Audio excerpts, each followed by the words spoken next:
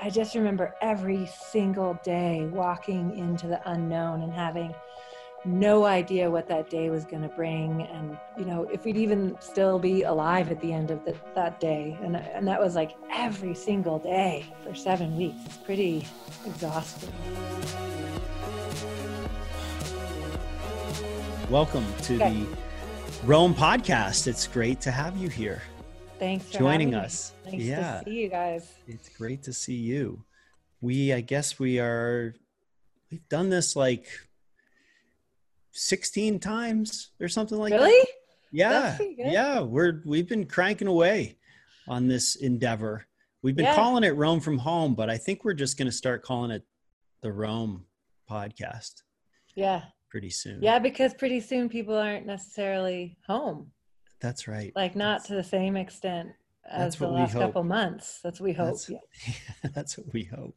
That is what we are super excited to have you on today. Thanks for joining us from the shores of Lake Tahoe. Yes, it's quite nice here today. It looks quite nice. Jealous here in Colorado. But we have a thing where we let our guests introduce themselves. Oh, okay. So, ladies and gentlemen, to what extent? Ladies and gentlemen, Hillary Nelson, introducing herself. Yeah, go. Go. Go. Well, let's see. My name is Hillary Nelson, but you got that already. And I am a ski mountaineer by profession.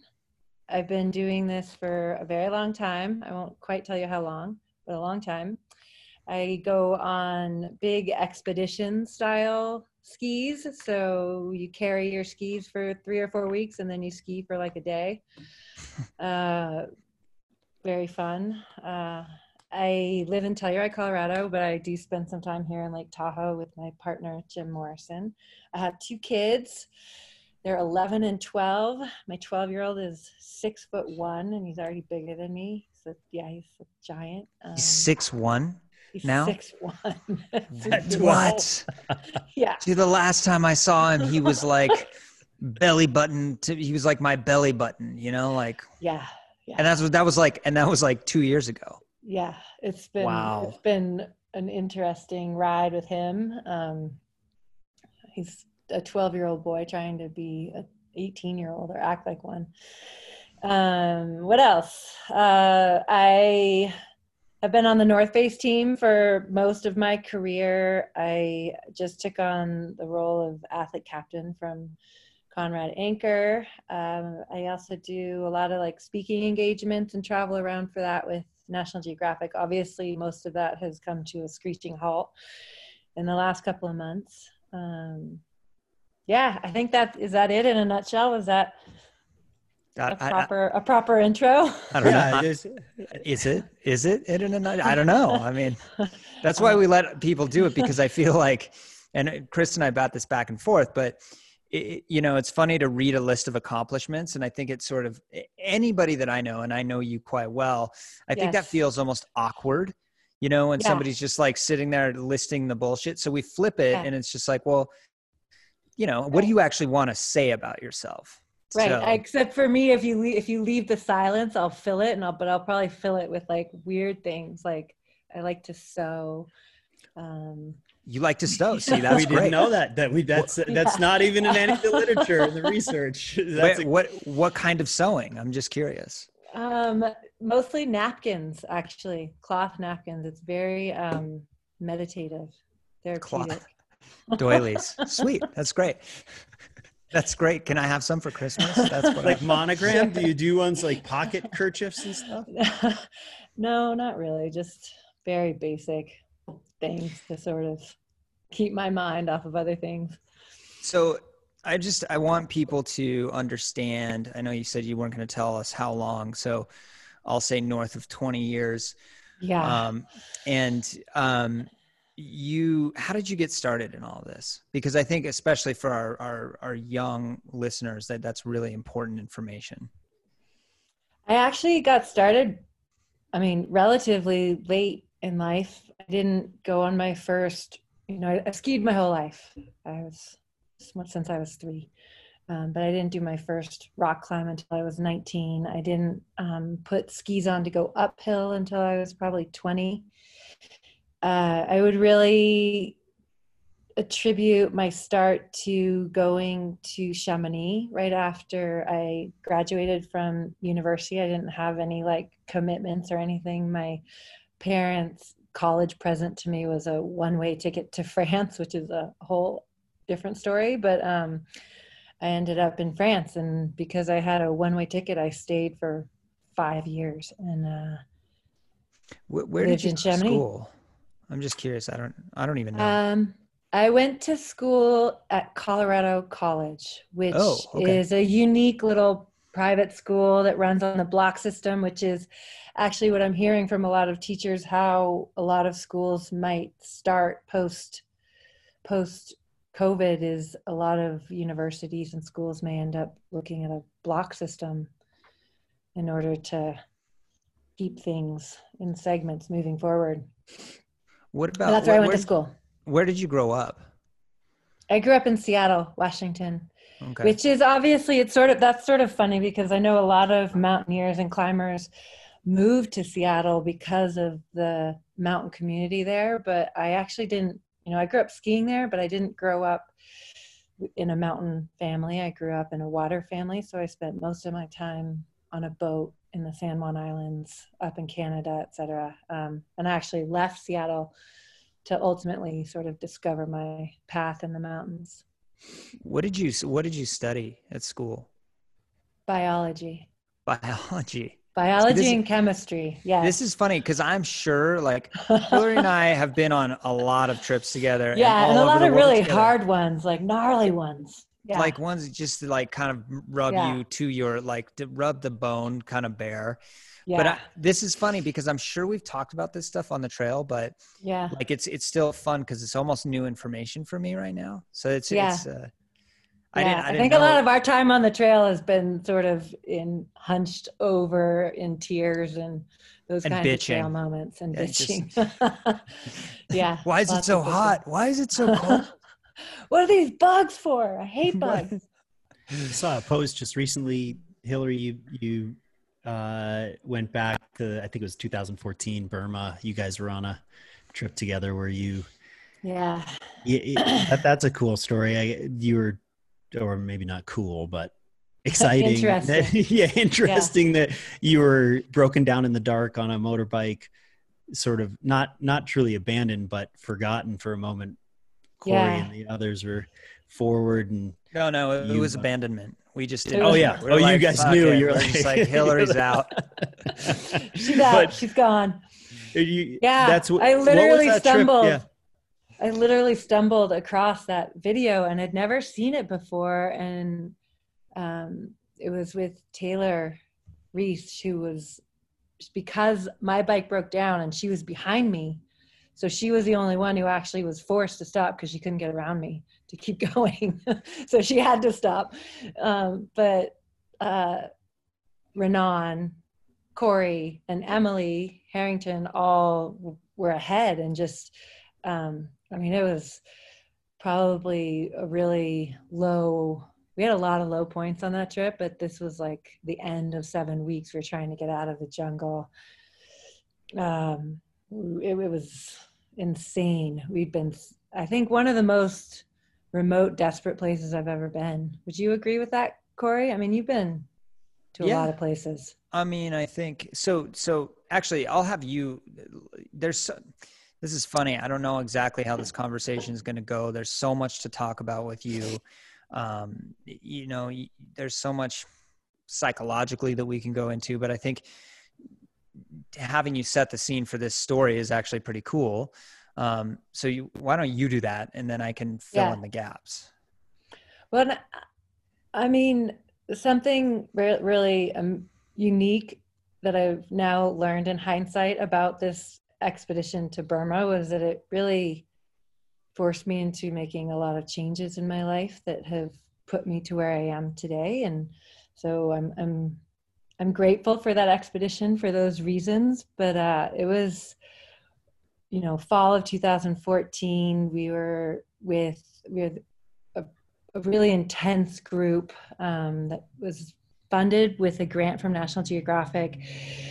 We were going to try to document the height of the highest peak in Southeast Asia, called Hakaka-Barazi. And I mean, I spent 2 years trying to organize and plan this trip with sort of the co-expedition leader, Mark Jenkins, who was a staff writer for National Geographic at the time.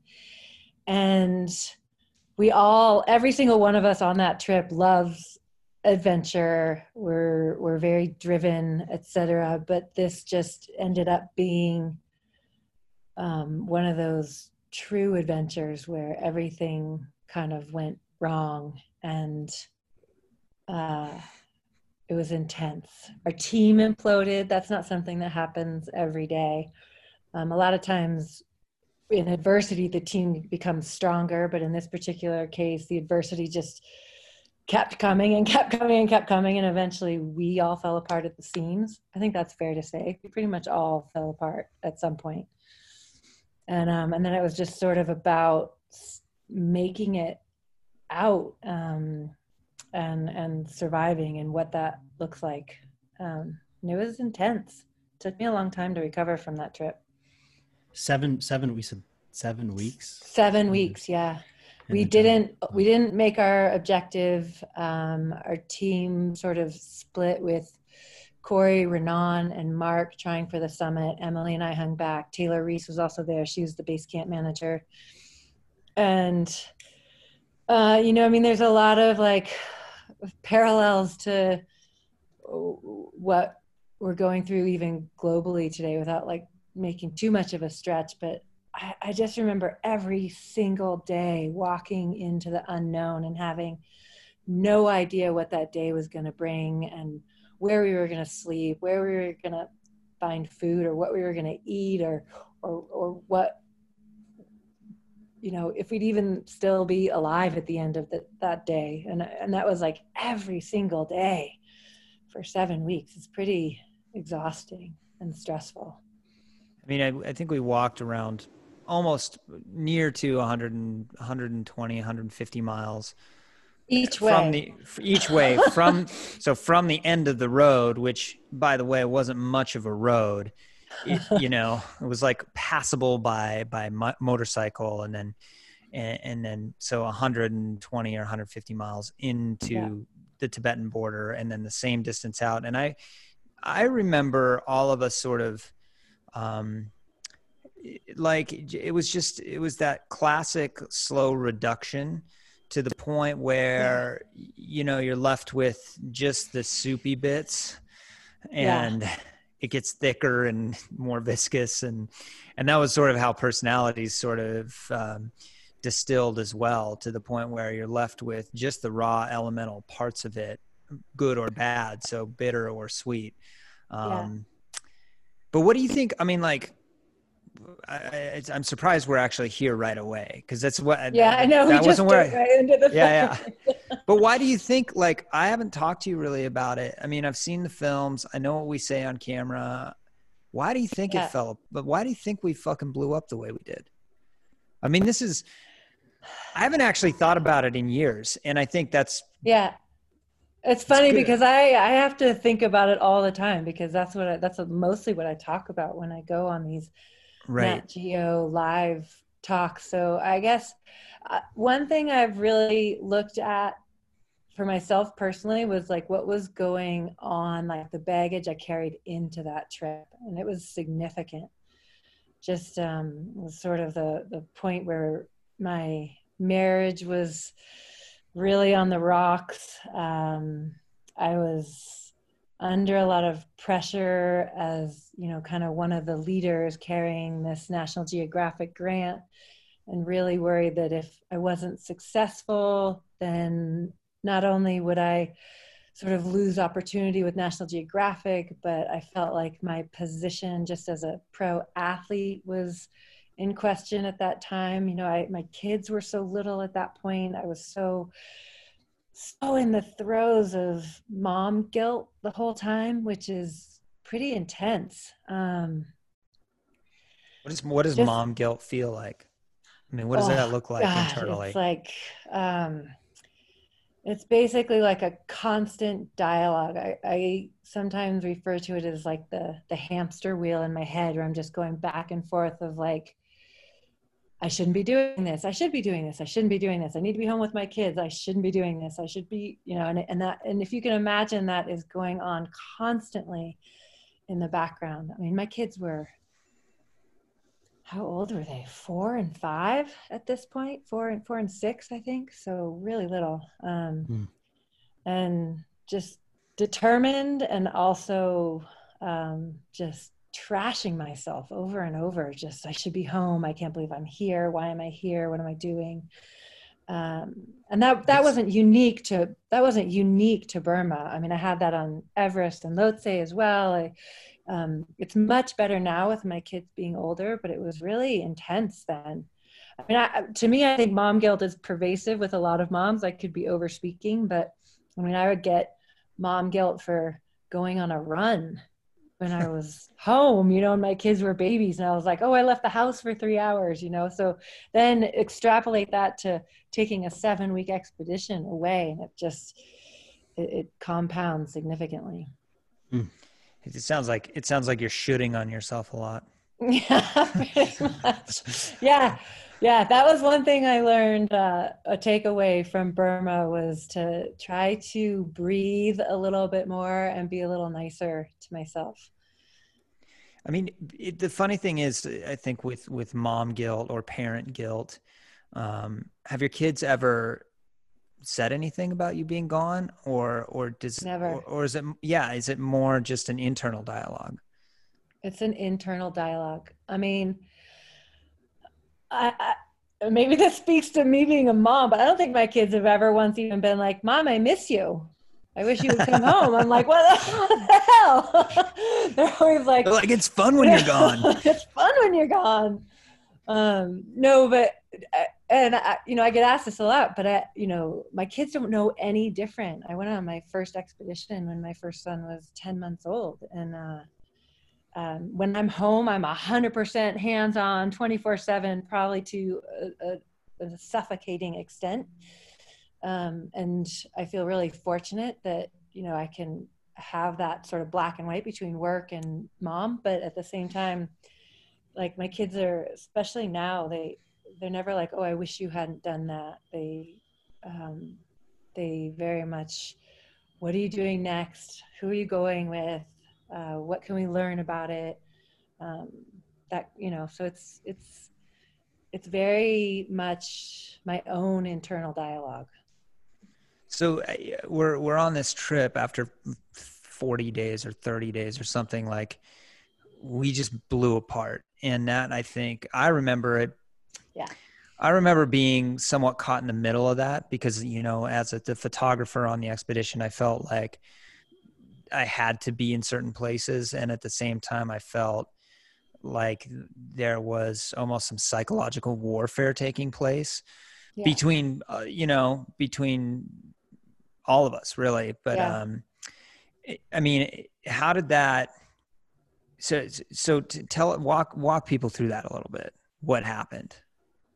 I mean, because I want to get to the good stuff, because you've had like this meteoric rise after this in like an insane way. So I just want to get the darkness out of this and get all the lessons extrapolated so you can talk about how rad you are.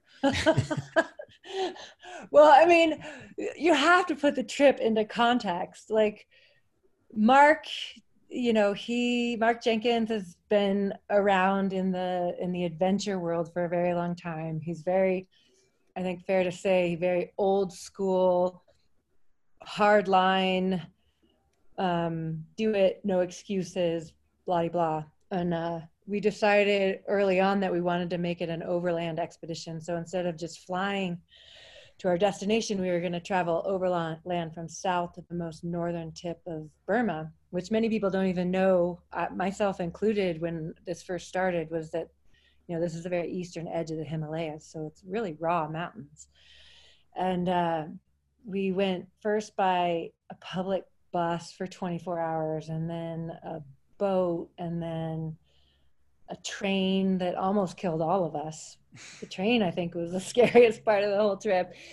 And then we flew in a domestic flight overland a bit, and then we got on scooters, and then we walked 150 miles, and it took us a month just to get to base camp. And we'd never seen this mountain before, no pictures of it. And I think we kept it together as a team really well throughout that month. But at least I know for me personally, I expected once we got to the mountain for everything to be easy, because, oh, well, now we're in the mountains. We all know the mountains. This is our element. We got this. And it really just turned out to be an alpine version of the jungle. That was just like totally meandering. We dead ends. We had no idea where we were going. The weather was just really bad and cold and windy, and we ran out of food, and we went into survival mode, and people respond differently to survival mode.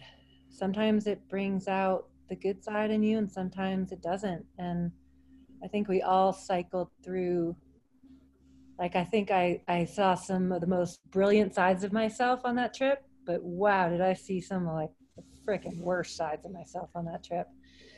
And I think it's safe to say we all went through that, and they weren't necessarily coordinated, and that led to a lot of like disagreements, that led to me telling Mark to fuck off at one point. Excuse me, I don't know if I'm allowed to swear on this, but in true nature to myself, I did apologize to him before I gave him the F word. I'm about to sorry for what I'm really about to say. Exactly, go fuck yourself. That's exactly what I did. Yeah, it's on tape even. Yeah. So I don't know. Play the clip, Corey. Play the clip. It's like one of those radio shows. I just have a button and it's like makes the sound effects. It's go fuck yourself. No, I remember. I mean, why would you guys just you said that Mark was old school and you guys decided to go overland because the objective, you had a specific objective, which was to verify the highest mountain or to measure it, or it was to verify it through measuring, which had never really taken place before. It hadn't been measured, and it was just assumed this was the highest peak in Southeast Asia. Right. But in order to do that, you didn't necessarily have to go overland, but you decided to make it a bigger, more arduous adventure. Yeah, because why not? Right. Well, okay, so I think that's the why. Like listeners are like, wait, why? A little more backstory to that is basically the idea was hatched when essentially this same entire team was on Everest.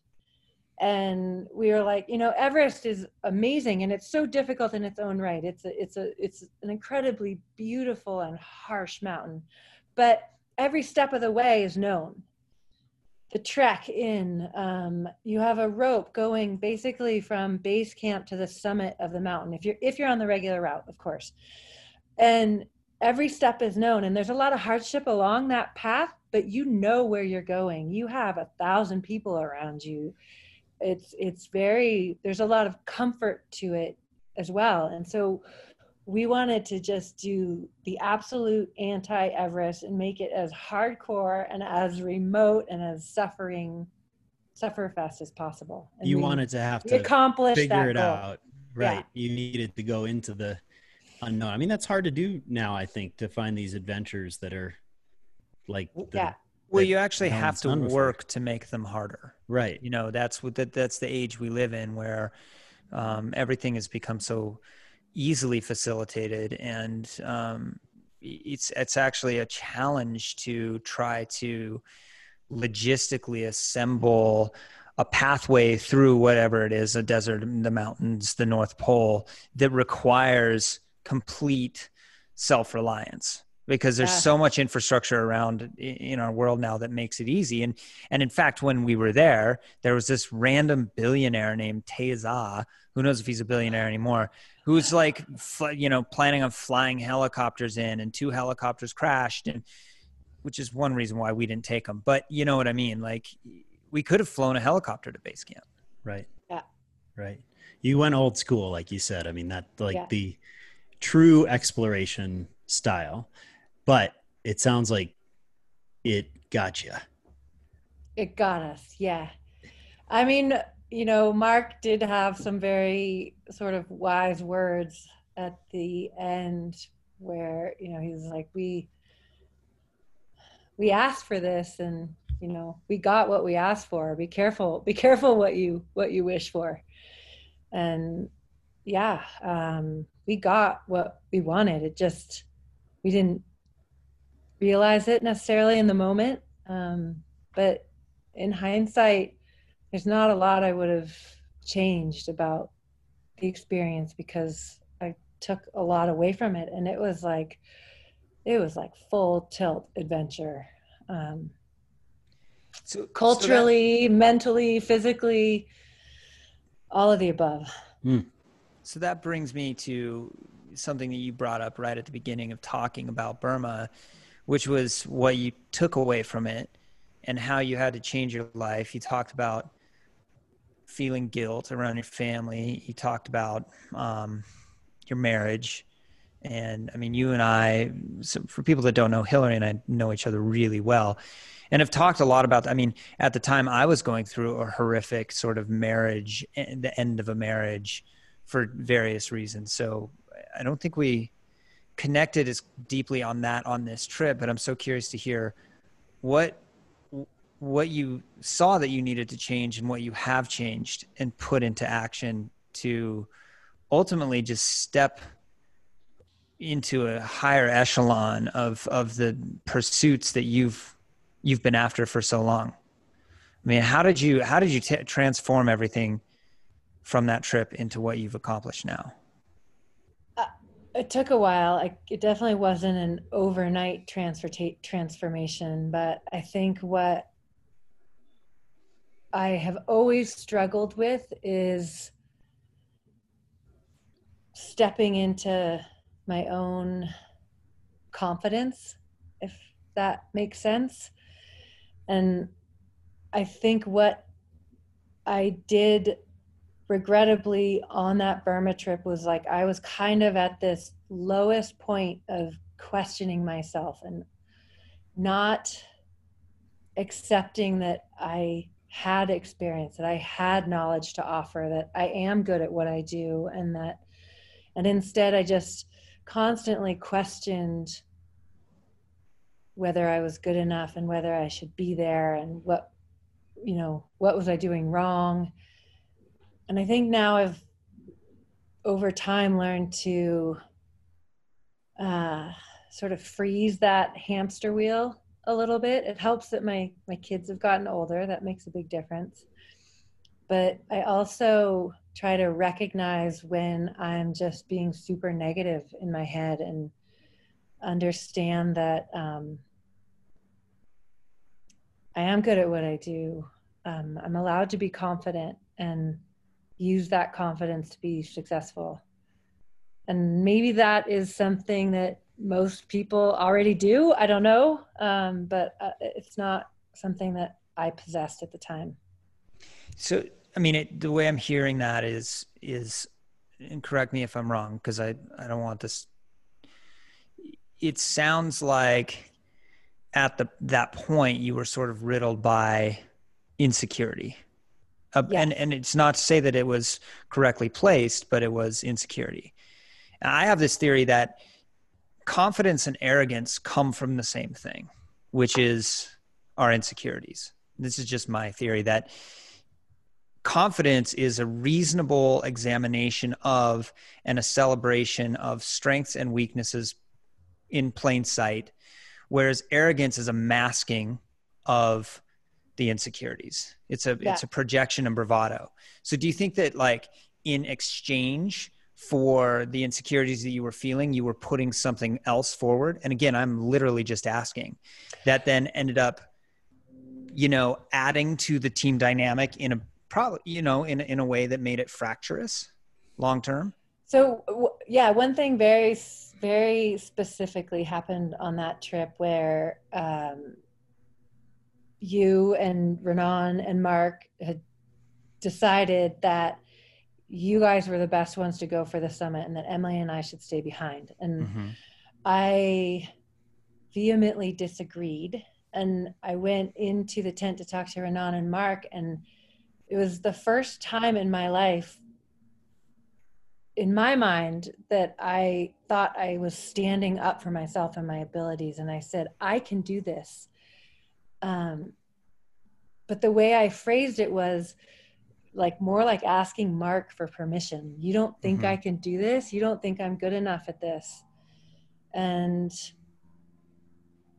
at the end of the day, Mark wrote an entire blog about my hubris and my arrogance and how I was willing to put the life of my teammates at risk. And I guess that was where I questioned what my internal dialogue was with what I was actually putting out there.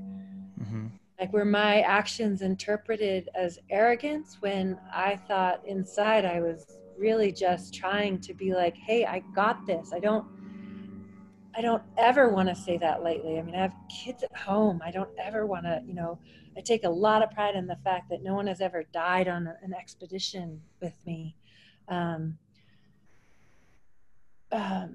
Yeah, so that was what I struggled with, is like those words were so pointed right to my biggest insecurity. And it leveled me for months after that expedition. Was trying to figure out, like, am I this arrogant person that's trying to kill my teammates? And it took a long time to, well, I mean, figure out that difference. Can't we be both? I mean, I think, yeah, you can't go into, we all have egos about our pursuits that we choose to do, whether it's in business, whether it's in athletics, whether it's as a parent. Yeah. So we all have egos, and it's just a matter of maybe being able to step aside and analyze that ego every now and again. I mean, I would be the first to admit that, like, honestly, I felt trapped in that situation with you.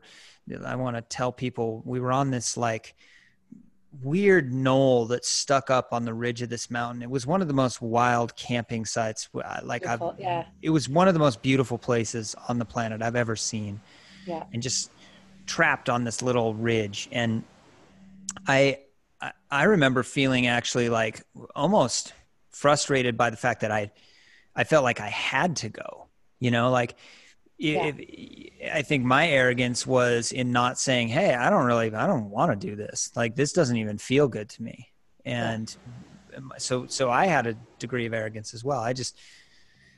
So you didn't want to go, Corey? Hillary, you wanted to go with every fiber of your being, and Corey, you were like, could have happily actually been like, Hillary, you can.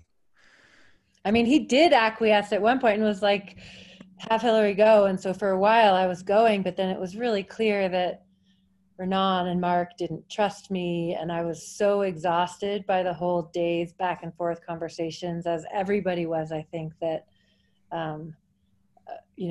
Corey got put on the spot at the very last minute, the morning everybody was leaving, because I was like, that's it. I'm not going. I didn't feel right about it. It's putting your life in people's hands. They're putting their life in your hands. And I was like, Corey, I'm not going to go. And so he jumped in and went. I mean, that's so funny, because I'd forgotten about that completely. But I mean, I think this can help shift us into the next phase of this conversation. Yeah, and it's a short one. Yeah. Right. Like, I just wanted to dig at you, Hillary. I just went, No, it's so interesting though. I mean, that experience you guys are talking about, like the push and pull in a group dynamic, most people can relate to that on some level, but you're now weeks and weeks in on this knob talking about life and death, exhausted. It's just I think the way you're describing it, it's dramatic. It's dramatic for both of you to have to go through that and then have to get your way back with that whole same team. And it's just quite a lot in terms of coming home with that. I think, maybe that's where you're going, Corey, as far as how did you take that and move on. Well, I mean, there's a piece of this that I just, first of all, I think in the show notes, we should put the photo of where we were just so people can see. Because it's really, I have the most beautiful photo of Hillary coming out of the tent, like one of the coolest photos. I mean, it is. It's like it was a glorious spot. I mean, and you both have talked about this. I mean, we'll put some links to your talks. Yeah. You both have talked about that in more detail in terms of the train and that. And there was a film about it, and like, but what I was going to say is I was suffering at that point still from deep post-traumatic stress from an avalanche. So like my whole relationship with climbing and being in the mountains was deeply disturbed and flawed.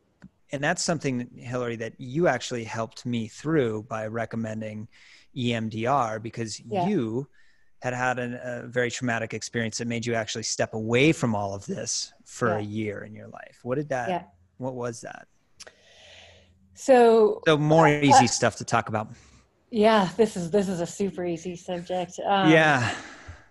Well, I have never experienced a death within my climbing team on expeditions. That is not true of my career as a guide. So in 2010, right after my second son was born, so he was 7 months old, my older son was 2, I went back to work for my first day back at work, which was heli ski guiding and Telluride. And on the second run of the day, this female snowboarder in the group, she fell backwards into a narrow, small river, and her head was pinned under an undercut rock, and she drowned in under a minute. And I was the only one there, and I couldn't get her out. And needless to say, it destroyed me in ways I didn't even know I could be destroyed. And it was a year before I was walking across the street, and a friend of mine stopped me. I'm like, I'm not going to get emotional about it already.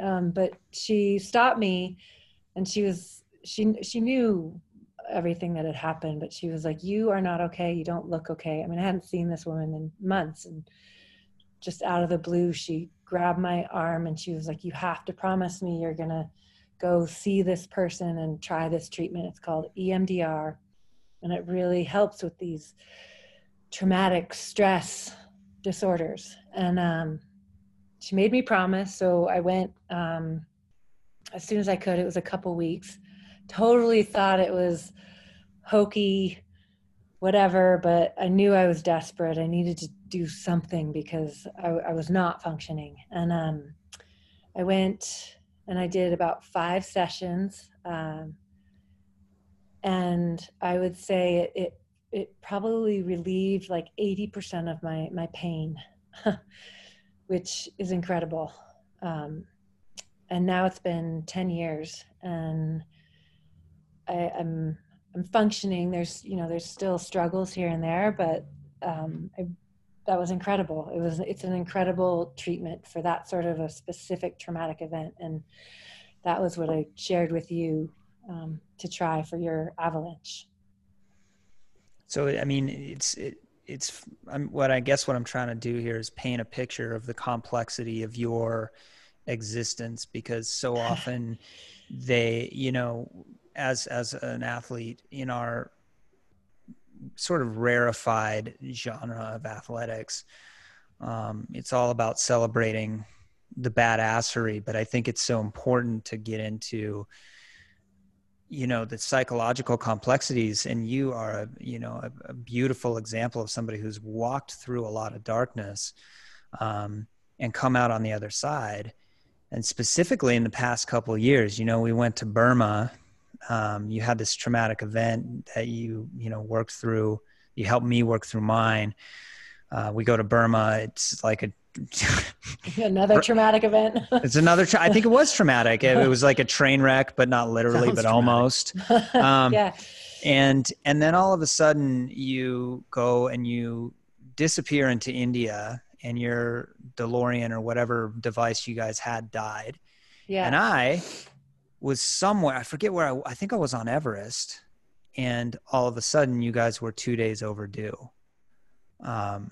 And I mean, admittedly, I thought something had happened. Yeah. Tell me about that expedition. Well, that was in 2017. Yeah.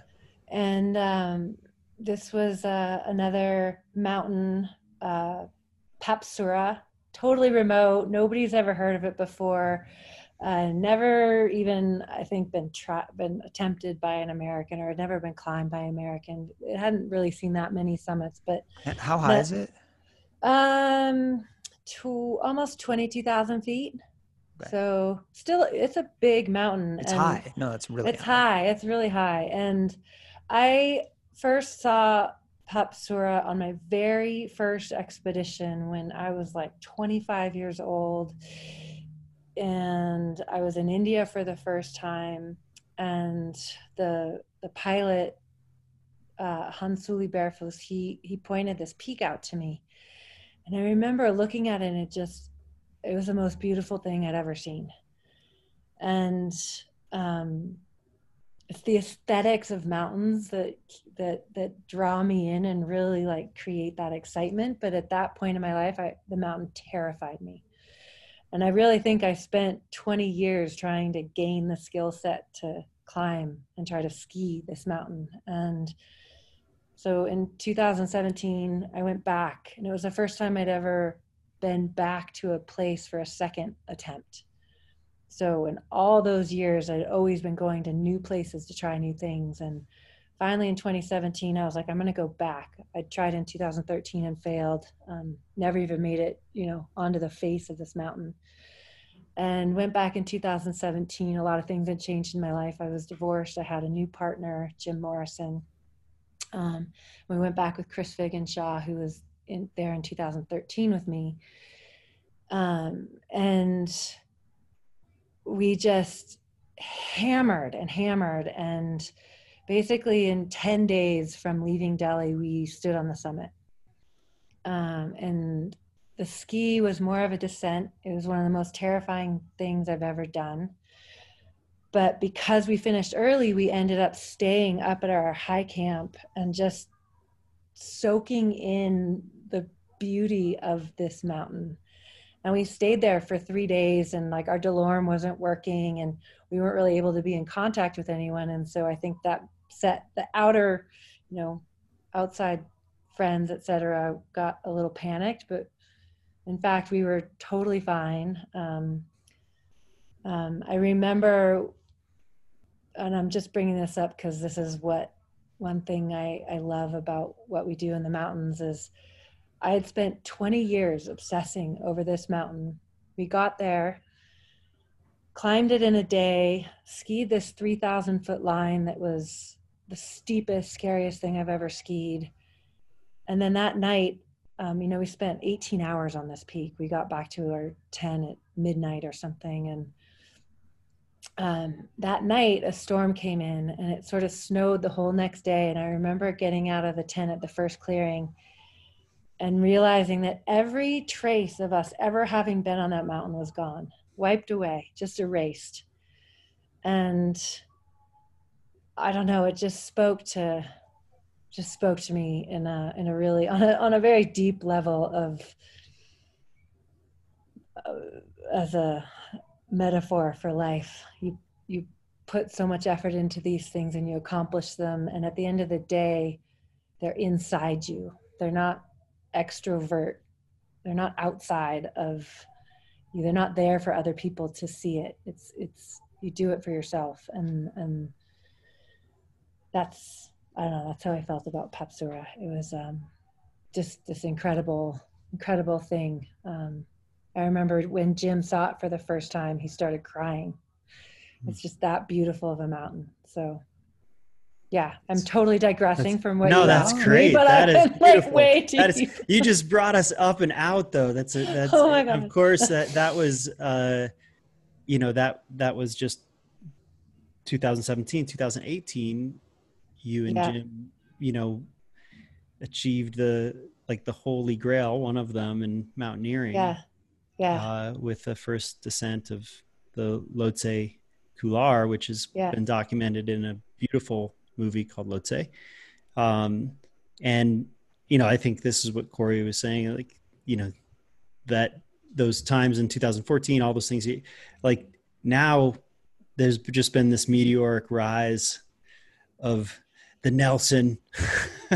And, certainly Lhotse is, what did you feel when you accomplished that? I mean, as you just described the internal versus external, what did you feel when you guys did that huge first? So I just want to give some background here. Lhotse is the 4th highest mountain in the world.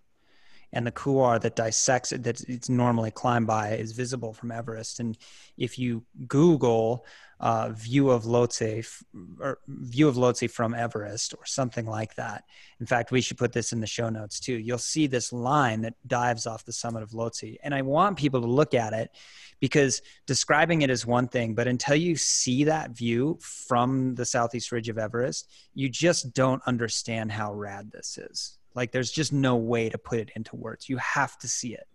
It's not said lightly, like it's a holy grail. Like, it is truly on the planet. Yeah, it's just one of the most, in my mind, aesthetic high altitude lines. And I think that, that goes back to Papsura. Like a lot of people are like, well, why'd you ski the 4th highest mountain in the world? Why didn't you just go ski Everest? It's right there. They share like so much of the same route even. And to me and to Jim as well there, and Corey, I mean, you've climbed Lhotse, you've been in that couloir. Corey is also a very good skier outside of being a climber and a photographer. So he 100% appreciates and gets the beauty of that line. I just didn't appreciate that I didn't get invited. I'm just sure. Yeah, exactly. So, I mean, that like, I guess, well, I climbed it in 2012, 2 years after you, and you were there on that Everest expedition. And I remember, I'd heard about Lhotse forever. I'd seen all the efforts made to try and ski that, but it wasn't until I was walking down the ridge on Everest and you look at Lhotse, and at least for me, you can't take your eyes off of it. I mean, it's absolutely incredible. And that particular year, it was not in ski condition. It was all rock. So when we climbed it, it gave me the impression that it would be impossible to make a clean ski descent of it, because for sure there would be rappels, there'd be rope work, etc., to get down it with skis. And when we went back in 2018, if you can imagine, we were putting this whole effort into skiing this beautiful couloir without having seen it at all and seeing what condition it was in, because you can't see it unless you're on Everest. And so it wasn't until our summit day, and we climbed up the whole Lhotse face, which is, percentage-wise, even a bigger part of the ski descent than the Lhotse couloir. And that was fortunately in good condition. But it wasn't until we actually rounded that corner from the Lhotse face and went from that west aspect into sort of this more northerly aspect that we saw the Lhotse couloir for the first time. And I think I held my breath all the way to the top. I mean, obviously not, it's not possible. There is no breathing up there. But we made it through the choke. We made it through the really steep, grovelly section to the summit. And it was all holding snow. And it was amazing putting our skis on at the top, and you're so exhausted from the climb, but all of a sudden it's like you're starting fresh again, because it's a different sport. You're not on your feet anymore. You get to slide and ski, but be just so stoked to have the conditions that we got. It was pretty incredible. It's a gift. It was a gift. It seems like there's been a lot of starting fresh since that. Yeah. Since 2014, and I'm just curious how you would phrase how that's happened. Because obviously it takes a tremendous amount of personal growth, but also that's translated directly into your athleticism and your accomplishment in the mountains. I'm trying to pin these things together because I think they are necessarily intertwined, but Right. somehow you are where you are. What's that transition look like? What does it feel like? It goes back to just being more aware of what is going on in my mind. I mean, I honestly think it's that simple. It's actually stopping for a second, breathing, and just telling myself, like, stop, like, stop that negativity, and look at where you are, appreciate how far you've come, know that you have all these things that you've been through, all these life experiences, which just increases the whole toolkit that you have at your fingertips to use, and change that hamster wheel. Like, and really that's what I have been working on. And I honestly think that has let me go be easier on myself. That has let me have more success. Hopefully I'm more fun to be around. Sometimes not quite so intense all the time. You were always fun to be around. But yeah, I honestly, I think it's just those few things, of just catching myself in those negative thoughts, allowing myself to have confidence, and trying to really smile when things get tough, and just like enjoy it, and know that I'm not going to the mountains to escape anything anymore. I'm going because I love it, and because I have a real goal that I think is worthwhile. And that's it. It sounds simple, but it's a lot of work. All those experiences do not sound simple. Yeah, I mean, no, they don't. Got it at all from outside. Yeah. Do you, you were just saying, just say stop. I mean, I think what you've described, so many listeners could relate to on some level, if not the athletic achievements. Do you have a trigger, or do you have something like, a toolkit when you say, when those negative thoughts come, through all this training and through all this experience, do you have a personal way that you breathe through it, or, like an actual, I guess a tool or a trigger that you could share? Yeah. I mean, specifically to the mountains, I know when I start questioning myself, or I start, fear starts overtaking and kind of rolling into panic, and that feeds into that negativity, that sort of feedback loop. I keep saying breathing, but like, I'll try and just stop what I'm doing. Change with one thing that really works for me is I try to really change my what I'm looking at.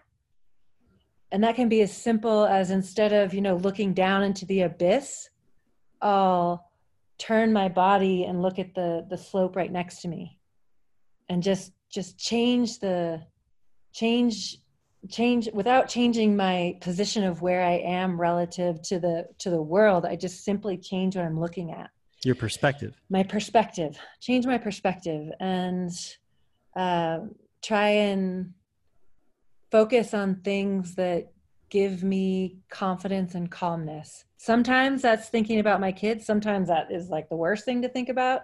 Sometimes it's thinking about, a lot of times I go back to in between Everest and Lhotse, when I was with my partner, Chris Erickson, and debating whether we were going to continue on to Lhotse. And I remember I was coughing up blood, and I distinctly was like, all right, we're going to go anyways. We're going to do this. And I'll go back to that moment of like that decision to go when I could have easily just decided to not go. And that's a really positive memory for me. And so I'll think of that particular moment or something. And maybe all this happens in 30 seconds and that's it. And then I'm like, okay, I got this. And I can turn around and start again. It's a little more hard for me at home. Like day-to-day kind of stuff is hard for me. Like COVID-19 lockdown is a little tough. Maybe we're eating up time here, but I think that would be, something to touch on, and how the last 3 months as an athlete who is not able to do some of those things, how have you been doing? I mean, honestly, sometimes it's touch and go. Yesterday was a really tough day for me. I think because I'm so focused on goals, like that's how I keep my motivation, is to have that carrot dangling out in front of me. And right now there's a lot of unknown in regard to that. But I do find myself kind of using the same toolbox when I'm kind of like, how is this going to end? What's going to happen tomorrow? When I'm sort of dwelling on the lack of adrenaline and the excitement, lack of excitement is, again, just sort of breathing and, thinking of all the silver linings around what is our new reality, because there are silver linings to it for sure. And yeah, it's still a work in progress though, for sure. I mean, I think that's yeah, that's life. Yeah. I mean, you ultimately want to die the best version of yourself there was when you're like right. 94 and you're like, yeah, this is as good as it's gonna get, Yeah. You said something really interesting that I want to just come back to briefly, because I know we got to let you go, but you said, I don't go to the mountains to escape things anymore. I just go because I love them. Do you think that's why, early in the career, there's escapism, there's proving, there's hubris, there's ego. And then all of a sudden, when you shed that, there's a lightness that almost, metaphorically at least, allows you to access the top of things more easily. Yeah. Is that what that is? Yeah. Or is that something different? It's definitely a big part of it. I mean, obviously I started my career in the mountains because it was adventurous. I had no commitments. I wanted to see the world. I was learning so much every time I went out. And then there came a point in my life where it was more of a struggle, and there were things I didn't want to deal with. And for sure, a lot of that had to do with the accident in 2010, which very adversely affected my marriage.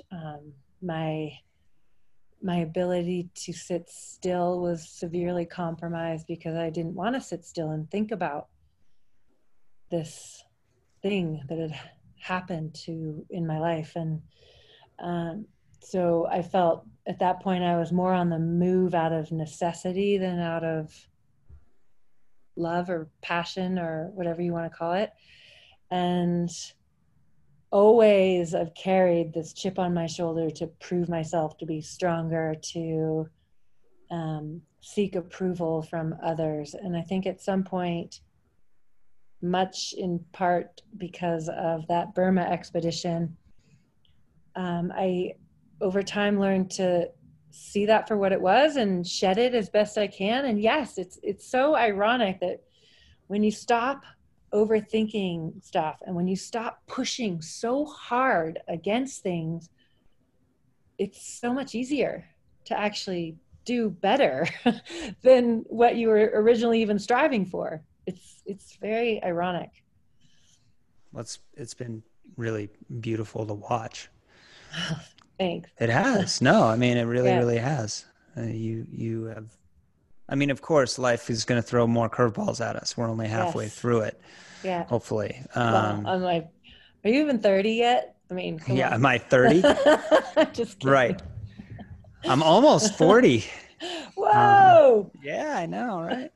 I'm going to turn 40 when we're tagging the top of our new route on Everest next year. Oh, that'll be good. Yeah. That's cool. That's going to be my 40th birthday present to myself. I think that's a good birthday present. Yeah. So when I won't even tell you where I was on my 40th birthday. I was in the same place. Where were you? This is another dark hole. I love dark holes. Well, after Everest, I came home and I broke both of my arms. Yeah. Yeah. Elbows and wrists. Yeah.